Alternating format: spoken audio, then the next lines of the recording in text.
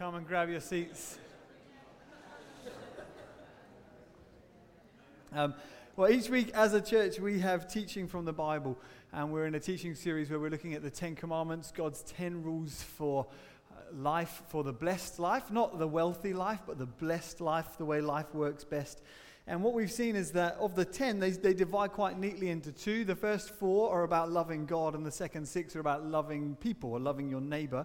And actually, the first 4 are framed around the pattern of your words, your thoughts, your words, and your deeds. Love God, don't make any idols, don't take God's name in vain, your word and your deeds honor the Sabbath. And then the second 6, the order's flipped, and it looks instead at your thought. What's the reverse of thoughts, words, deeds? Deeds, words, thoughts. Deeds, words, thoughts. It flips around. Very helpful. I planned this before. What I was going to say. And actually, we're in the middle commandment today, number 5, looking at honoring our parents. And the 10 Commandments can be divided into 2, but also quite neatly into 3, that it's about getting our priorities right, loving God, honoring our family, and then everybody else. And that's a helpful structure for life generally. If you have a Bible and want to turn with us, we're going to be in Exodus chapter 20. Oh, actually, no, if you're going to turn anywhere, turn to the first book in the New Testament, Matthew's Gospel, and we're going to read from there together in a moment. Right, let's just have a look at this. The 5th commandment, Exodus chapter 20, verse 12 says this: "Honor your father and your mother, that your days may be long in the land that the Lord your God is giving you."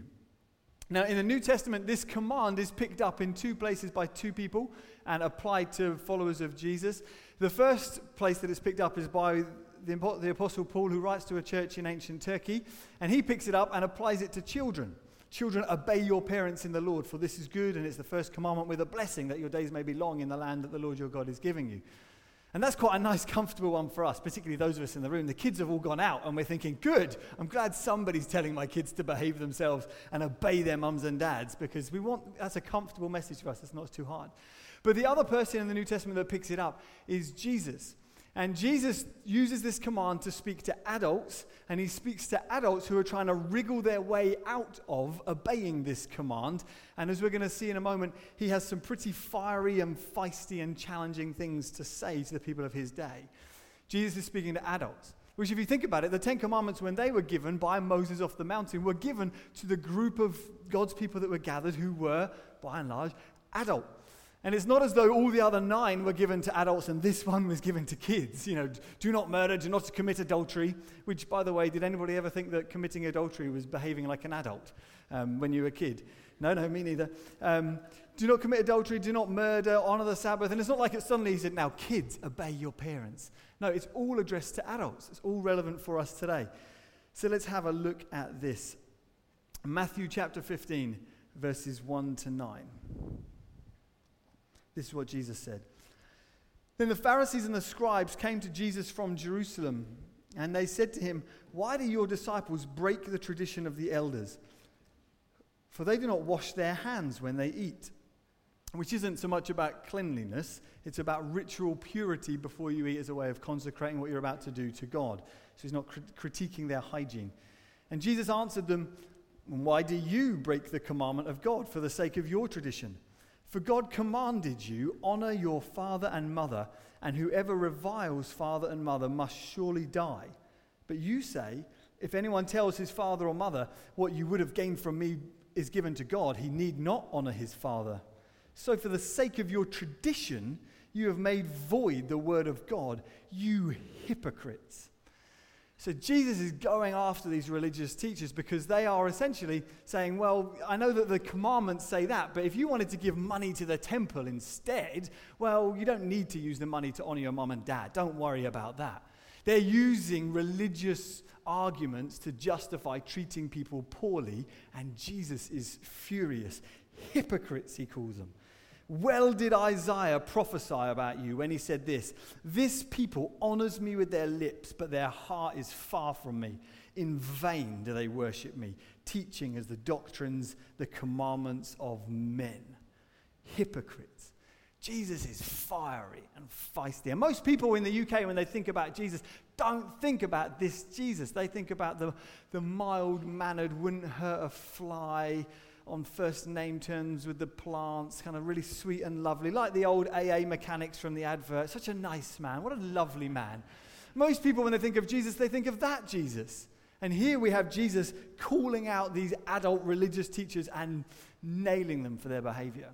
Actually, if you're exploring Christianity and maybe you've been hurt by the church before, or maybe you've had a bad experience of religious people, it should give you a lot of comfort to know that the harshest words Jesus ever spoke were towards religious people. See, it's not just you and me that might have a problem with religious people. It was Jesus himself, and he nails them for it. He's very angry, and publicly he condemns them. Now, I want to talk about why this command, however, is relevant for us. He's talking to them in, first century Israel, but it's relevant for us. Jesus was talking to a Middle Eastern context where there was already probably quite a high reverence for their elders and their parents. If it was true for them, it's certainly true for us in 21st century Britain. You see, there have been few societies in history that have shown less regard and reverence for people who are older than us, than our society. When you travel anywhere in the world, in Japan or India, Africa, South America, many of them honor cultures that know how to treat people who are older than with the respect. You travel anywhere outside of the Western Hemisphere, which is basically the rest of the world where the majority of people on the earth live, you find a very different attitude towards ancestors and parents than you do in the West. It's the difference between this film, Black Panther, that was out, was it last year, that's often talking about, Luke, if you have the next slide, that's often talking about honoring parents and the ancestors, keeping the tradition of the ancestors and being concerned with what they think, versus the Western attitude towards parents, which is this guy, personified in Daddy Pig. Now, my kids watch Peppa Pig. I'm not telling you kids can't watch Peppa Pig. But nowhere else in the world would Daddy Pig have been invented. Children are basically trained from a young age to think of their dads and grandparents, as particularly grandpas, as basically being pretty stupid. He's a bumbling fool of a man, which I know I've kind of attacked Daddy Pig twice in the last year publicly, but there it is. There are bigger fish to fry than taking down the Peppa Pigs of this world, but nevertheless, it embodies for us something that is of significance for us. This is an issue for us, and I want to convince you of that. You know, many languages in the world today still maintain a reverence in their language for people who are older than them. In Turkey, you would use the word abi to refer to an older man, someone that you would treat with respect. In France, you would use the pronoun vous for talking to someone older than you as a sign of respect. 50 years ago in England, we would have talked about Mr. or Mrs. So-and-so, whereas today, having flattened the generations, there's now no difference between an older person and a younger person, and we're on first name terms with everybody, whether we know them very well or not. There is an infantilization in our language that's taken place, which fits because our society is obsessed with play and playing and playfulness. And so even the way that we address each other is childish rather than honoring or reverent. And actually, there's many people in the church I know who aren't from the West, particularly many of you who are African, and you are good at exempling for us how to speak to people sometimes. Uncle so-and-so and Auntie so-and-so. It's an important way of showing respect and honoring. On Amazon, there are 70,000 books on parenting, and there isn't even a category on how to honor your parents. In fact, there's just 4,000 books on aging parents, and most of those books are about how to get them into a care home or declutter their house, which I don't know about you, but I have a lot more clutter in my house than my mum does. Ben Judah wrote a book called This is London. And in that book, he documents talking to different people, and he describes an encounter he had with a Syrian man who was raising children here. He'd fled the war in Syria, was living in London, and he had said this, that when he was old enough, he was going to return to Syria. And when questioned about this, because in Syria there's been a civil war, your country's been destroyed, are you sure? Why do you want to go back to Syria rather than living here? He said, I don't want my son, when he's a teenager, to turn around and say, F you to me. Which is shocking and tragic, but we also know that it's true in the way that teenagers are stereotyped as treating their parents and their elders. hopefully you're convinced this is a problem for us. This is a commandment that's not just sterile that we need to teach the kids, but this has traction with you and me. I want to ask the question though, why is it like this? Why is our society the way that it is, in the way that we treat those who are older than us? And there's a range of different reasons, and then there's one big one that we'll come to at the end. The first reason is probably that British society is individualistic more than it is community-minded. Every person does what is right in their own eyes for themselves without really giving any regard to the wider community or even to their wider family. We're an individualistic society, which, by the way, is one great reason why it's so good to be part of a church. I'm training my boys, and I'm experiencing the blessing myself of learning to see that my life and my meaning in my life doesn't come from myself or even from my family, but from a community of people that I have joined myself to. Second reason, or another reason, is that UK society is egalitarian and democratic. It is an equal and flat society where every person has an equal voice. So an 18-year-old who knows nothing about the world has just as much say in the governing of our country as someone who remembers rationing. I mean, think about that for a moment. Someone who has lived through the 40s, 50s, 60s, 70s, 80s, they have as much say about what our government should be doing as someone who's just left college. It's terrifying. You think that those people should have like 5 or 6 votes, and others should have 1. Another reason is that we are living in a progressive society, which means that we believe that the future will be better than the past. Simply because it is the future, of course it's going to be better. And since that's the case, we prioritize and we emphasize youth over age. The young, therefore, must be wiser than old people, since the future belongs to them and the future is better than the past. The olden days belong to people who are stuck in the past. We talk about yesterday and history as being bad and boring. In fact, just this past week, Prince Harry came under a bit of fire for a speech that he made at a WE conference, which is a strange name for a conference. It's actually to do with we as in WE, a gathering of people rather than another type of we. Prince Harry gave a speech at this conference, and in that speech he kind of typifies the attitude of our age. In speaking to these people, he said, "To be amongst all of you progressive, motivated, open-minded change makers is what gives me hope for the future. You are the most engaged generation in history. You care about values, doing the right thing, and championing the causes that will shape your future.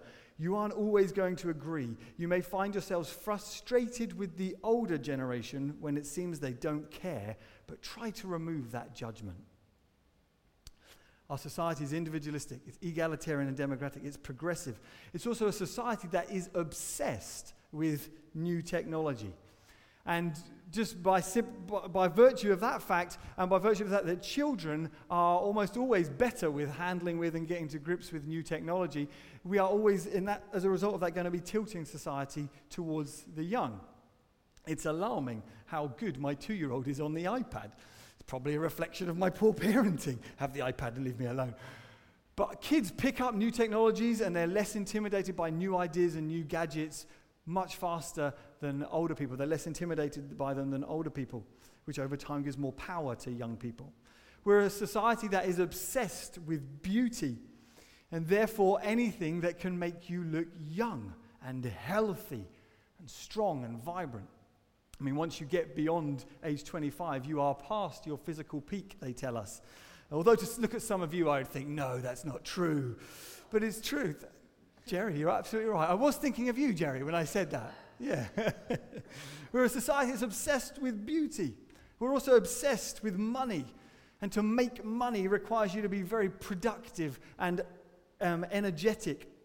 Therefore, all of those things means that we are tilted towards the young. A local preacher writes in one of his books, Glenn Scrivener from Eastbourne, he says something quite insightful about all of this. He said, "On my social media feeds, the only time I hear of the elderly is when they act like young people. So occasionally there's the story of the 70-year-old marathon runner or the 80-year-old break dancer or the 90-year-olds into speed dating, and we say, aren't those old people inspiring? What we fail to add, but what we undeniably mean, is when they act like 20-year-olds. We don't prize the elderly for the qualities traditionally associated with them, wisdom and experience. No, but when they muster up the vigor to ape our youthful trends, then we'll pay attention. Briefly. He's right. Why is our society the way that it is? Well, for those reasons, but also for one major reason that no one seems happy to talk about very often. And it's the reason that secular society is hopeless. There is no future hope beyond the grave. For secular people who don't know God, or don't have a belief in God as part of their framework and way of understanding the world, for them, everything stops at death. It's hopeless. As a result of that, we trumpet and value youth. We distract ourselves from death, and we give old age the boot. Old age reminds us of the inevitable, that we will all of us die. And so we hide it from ourselves as often as we can. We marginalize older people. Or we blame old people for decisions that the government takes that a lot of people perhaps don't agree with. And we say, oh, we shouldn't have let the elderly vote in that decision. We dishonor them. To this world, to people who think and behave like that, it's to us that Jesus speaks those words. And it's to those people that God says in Exodus 20, honor your father and your mother, that your days may be long in the land that Yahweh your God has given you. In other words, the blessings of your future, depend on how you serve those who have served you in the past. It's also one of the only, in the love others section of love your neighbor section of the Ten Commandments, it's the only one that's stated positively. The others are all fairly negative. Don't murder, don't commit adultery, don't steal, don't lie, don't cover. This one is a do. Do. Honor. As a result, this requires active engagement rather than just simple avoidance or resistance. Because you can hear the commandments, don't lie, don't steal, and you think, okay, job done. This one smacks you in the face and says, do this. Honor your mother and your father. You can't leave here and think, well, I've avoided dishonoring them, therefore I've done it. It requires you to think, how do I keep this command? What do I do? So what does it look like for us? That's the question. The Canadian writer Tim Challies gives us some helpful pointers that I thought I'd share, that perhaps just form some of the, just the background understanding of how we might honor our parents in this society. The first one is this. We honor our parents by forgiving them. Now, some parents have done unspeakable things to us. Some of you don't know your parents. You've never had a relationship with your biological parents. Some of you have only ever experienced bad things as a result of them. Forgiving your parents is the only way that you can begin to be free from the pain that they've caused you. Or it may be that they've died. Forgiving them is the only way that you can be free from the negative grip that they hold on you. But forgiving your parents as a way of honoring them is something that we should do, not just if we've had a bad experience of parenting, but particularly if we've had a good experience of parenting as well. Even good parents need your forgiveness regularly. When you're willing to forgive a parent, you are also ready and able to acknowledge the fact that your parents cannot play the part of God in your life. Revering a parent too much turns them into an idol or a mini god. Being devoted to the purity and brilliance or just sinlessness of a parent ultimately means that you're going to break their heart and your heart. Ultimately, your relationship with your parent will be ruined if you fail to acknowledge the fact that they are imperfect and need your forgiveness regularly. Acknowledging our parents' humanity is one of the first steps to having a proper relationship with them as an adult. And many people, having had good parents, they think of some of the ways their parents have let them down, and they don't really want to acknowledge it properly, so they say, oh, it's fine. I mean, it's fine. you need to forgive them. Forgiving them frees them, as well as you, from the inevitability that your relationship will crumble through you holding them up and revering them too much. It also means that resentment, which kills intimacy, doesn't grow in a relationship. So the first thing we do to honor our parents is we forgive them. Secondly, we should speak well of them. We should speak well of them. In the Old Testament, cursing a parent carries the same penalty as assaulting them does. And we live at a time where it is common and it is expected to dishonor and criticize any authority figure, especially, you might say, parents. But remember that how you speak about your parents will, in all likelihood, be the way that your kids end up speaking about you. And there's cultural pressure to blame our parents for everything that goes wrong in our lives. I am the way I am because of my parents. Don't blame me, blame them. Well, if we're going to do that, we should also at least blame them for the good things in our lives as well. The good bits about you are not just, well, I blame my parents for the bad bits, but the good bits, that's all me. I'm just very clever, and I managed to free myself, and this is me. Taking this idea seriously means that we're going to have to get creative, look for ways that we can honor them or esteem them. Write your parents a letter. Give a speech at their birthday. Tell them, my good, whatever it is, my good money management, or the good relationships I have in my life are a result of you teaching me good things, and I'm grateful for that. Tim Keller, the author, says we should respect the need for our parents to see themselves in us. There's a need for every parent to look at their kids and say, I see myself in you. We should respect and acknowledge that need, and therefore we should look for ways to honor them, to speak well of them, publicly esteeming them. In fact, if you've got a parent here and maybe you're part of this church and you've grown up under your parents, we would love to give more time on Sundays to honor our parents publicly. We as a church are called to be countercultural, not just a cleaned up version of something else. We're to be the people of God who actively honor parents. So I'd be very happy if you came up to me and said, hey, can I read this out and honor my parents one day? Let's do that. Teach us. Help us to get better at this. Thirdly, we should seek their wisdom. In Scripture, age comes with wisdom. Folly, foolishness, is associated with youth. Now, parents don't know everything, but they always know more about some things, and often they know more about the main things in life. I love what the author Mark Twain is credited as saying. Mark Twain said, when I was a boy of 14, my father was so ignorant I could hardly stand to have the old man around. But when I got to be 21, I was astonished at how much he'd learned in 7 years. So we honor our parents by forgiving them, by speaking well of them, by seeking their wisdom.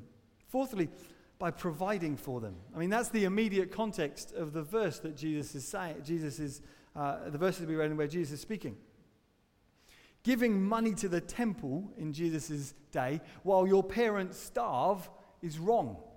You're to use your money to honor your parents, Jesus says, first. And actually, in one of the letters at the end of the Old Testament, the Apostle Paul writes to a young apprentice, Timothy, in the faith, and he says to him something very strong. He says, if anyone who doesn't provide for their immediate family, he says, has denied the faith and is worse than an unbeliever. This is strong. If you bear the name of Christ, call yourself a Christian, you have a priority to provide for your family, to honor your parents. The fifth thing we can do to honor our parents is to support them. Psalm 71 verse 9 says, do not cast me off in the time of old age, or forsake me not when my strength is spent. Supporting our parents has to do more with just giving them the odd handout of money that you might have lying around to provide for them when they need it. Supporting them has to do with you being present in their life, recognizing their need for companionship and friendship. We have people in this church who have given us incredible examples of what this looks like. I think of Dave and Trish McQuillan, who took their aging parents into their home for many years as a way of caring for them and supporting them as long as it was needed for them. In a society like this, the default habit is to put our parents into homes in their older age, which we must, I'm not really attacking or critiquing that practice at all, but we have to at least acknowledge that for almost any other society, at any other time in human history, that is an appalling way to treat our elders and our parents. Whether or not it's right in this society. Again, like I said, I'm not commenting on that. I know it's complex. But still, honoring our parents looks like being a support to them, visiting them, spending time with them. They want not just presence, but your presence, as in CE. When this happens, and again, I mentioned a couple, there are others in this church I know who are just exemplary at that. People who have honored and spent themselves caring for older people who aren't even their biological relatives, regularly visiting people with companionship and through services like that. When the church does that, it is the Christian community at its best, saying we will take it seriously to honor our parents. Even if someone else is unable to honor their parents properly, we'll step in and we'll be the family of God who can do that. So that's 5 ways of what it might look like for the people of God, the church, to honor our parents. I just want to close with this. I want to ask the question, why does all this really matter? It could seem a little bit strange to have this commandment among the 10. You know, we understand that if you want to live in a peaceful, prosperous society, it's good to advise people not to murder or commit adultery or steal from each other or lie. We understand that. Why honor parents? Why not just honor people and you'll get on fine? Why does it stress parents over others? Why not just say, honor your colleagues, honor your brothers, honor your sisters, just do good to all? But instead it says, honor your mother and father. Why? Well, I think close to the heart of why is that there is a direct relationship between how people think about and treat their parents and how people think about and treat God. Think about it.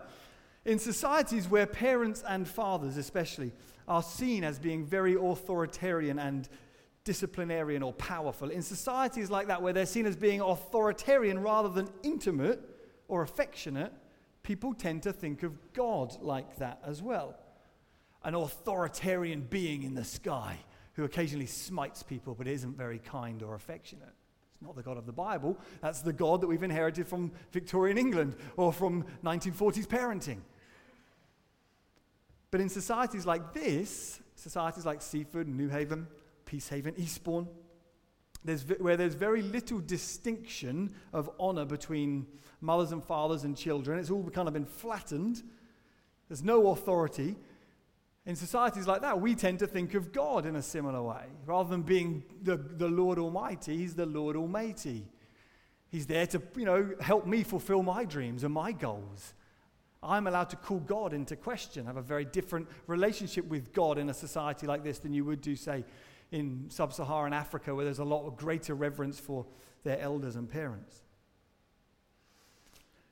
And to reiterate a point that we made several months ago now, there is an epidemic of fatherlessness in our society that is catastrophic and will have catastrophic implications for your kids and their friends for generations to come. In a society like this, it is the case that 1 in 4 households are fatherless. What does that do to how people think about God? Psychologists have actually shown that there is a direct link between fatherlessness and atheism. Because, of course, if your father is absent, then God is probably absent. My father never existed, so it's very unlikely that God exists in any real sense. Again, this is another reason why the vision of church as family is so key and something that mustn't stay as a vision that we go, the church is like a family, but something that we must engage in and say, how do we do that? The community of God in the Bible is not a Sunday gathering. It's a congregation, a family that are called together to be brothers and sisters, mothers and fathers, aunties and uncles together. That's why in the New Testament, the Apostle Paul says, treat younger women as sisters, older women as mothers, younger men as brothers and fathers, so that we are the family of God. And as we, the people of God, rally around and support each other, honor our parents in the room, what we do is then we create an active vision of what God is like and how God wants to be involved in someone's life. Serving in the kids team or the youth team here on Sundays, at the very least, is a responsibility that all of us ought to feel. It ought not to be the question of should I serve in the kids or youth work. The question should be, should I serve in the rooms on a Sunday, or should I look to encourage and befriend our young people outside of the rooms on a Sunday? Because the way that you mother and father our young people speaks to them about what God is like.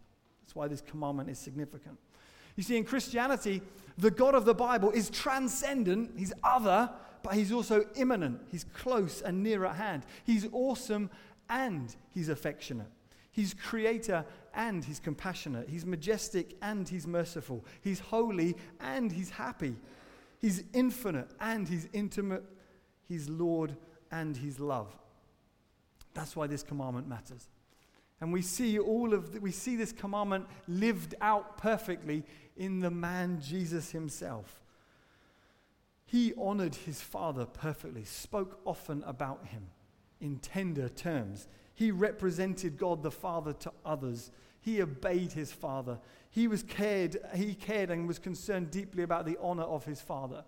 That's why that scene in the Gospels is so moving, where Jesus overturns the moneylenders and the thieves in the temple, and he shouts to the people who are doing what they shouldn't be. He says, it is written that my Father's house should be a house of prayer for all nations, and you've made it a den of robbers. He cares about his Father's honor. He models for us. And then by dying for our sins, Jesus brought dozens and then hundreds and then thousands and now billions of people into his Father's family. And he offers forgiveness to those of us who fall short of his standards. Those of us who are willing to acknowledge, I don't honor my parents as I ought to. It's easier for me to stand up here and say, you should do these 5 things. But as I'm preparing during the week, I'm thinking, God, help me. I'm a product of my age as much as anybody else. How have I been? How do I do this practically? How well do I speak of my mother? Jesus' obedience to his Father, the way that he honored his Father, brought blessing to the world. And may our honoring of our parents bring blessing to the land that we live in, to the town that we love, to the people of this country, to those that we care deeply about. And we're going to respond together this morning by breaking bread. But let me just lead us in a time of prayer.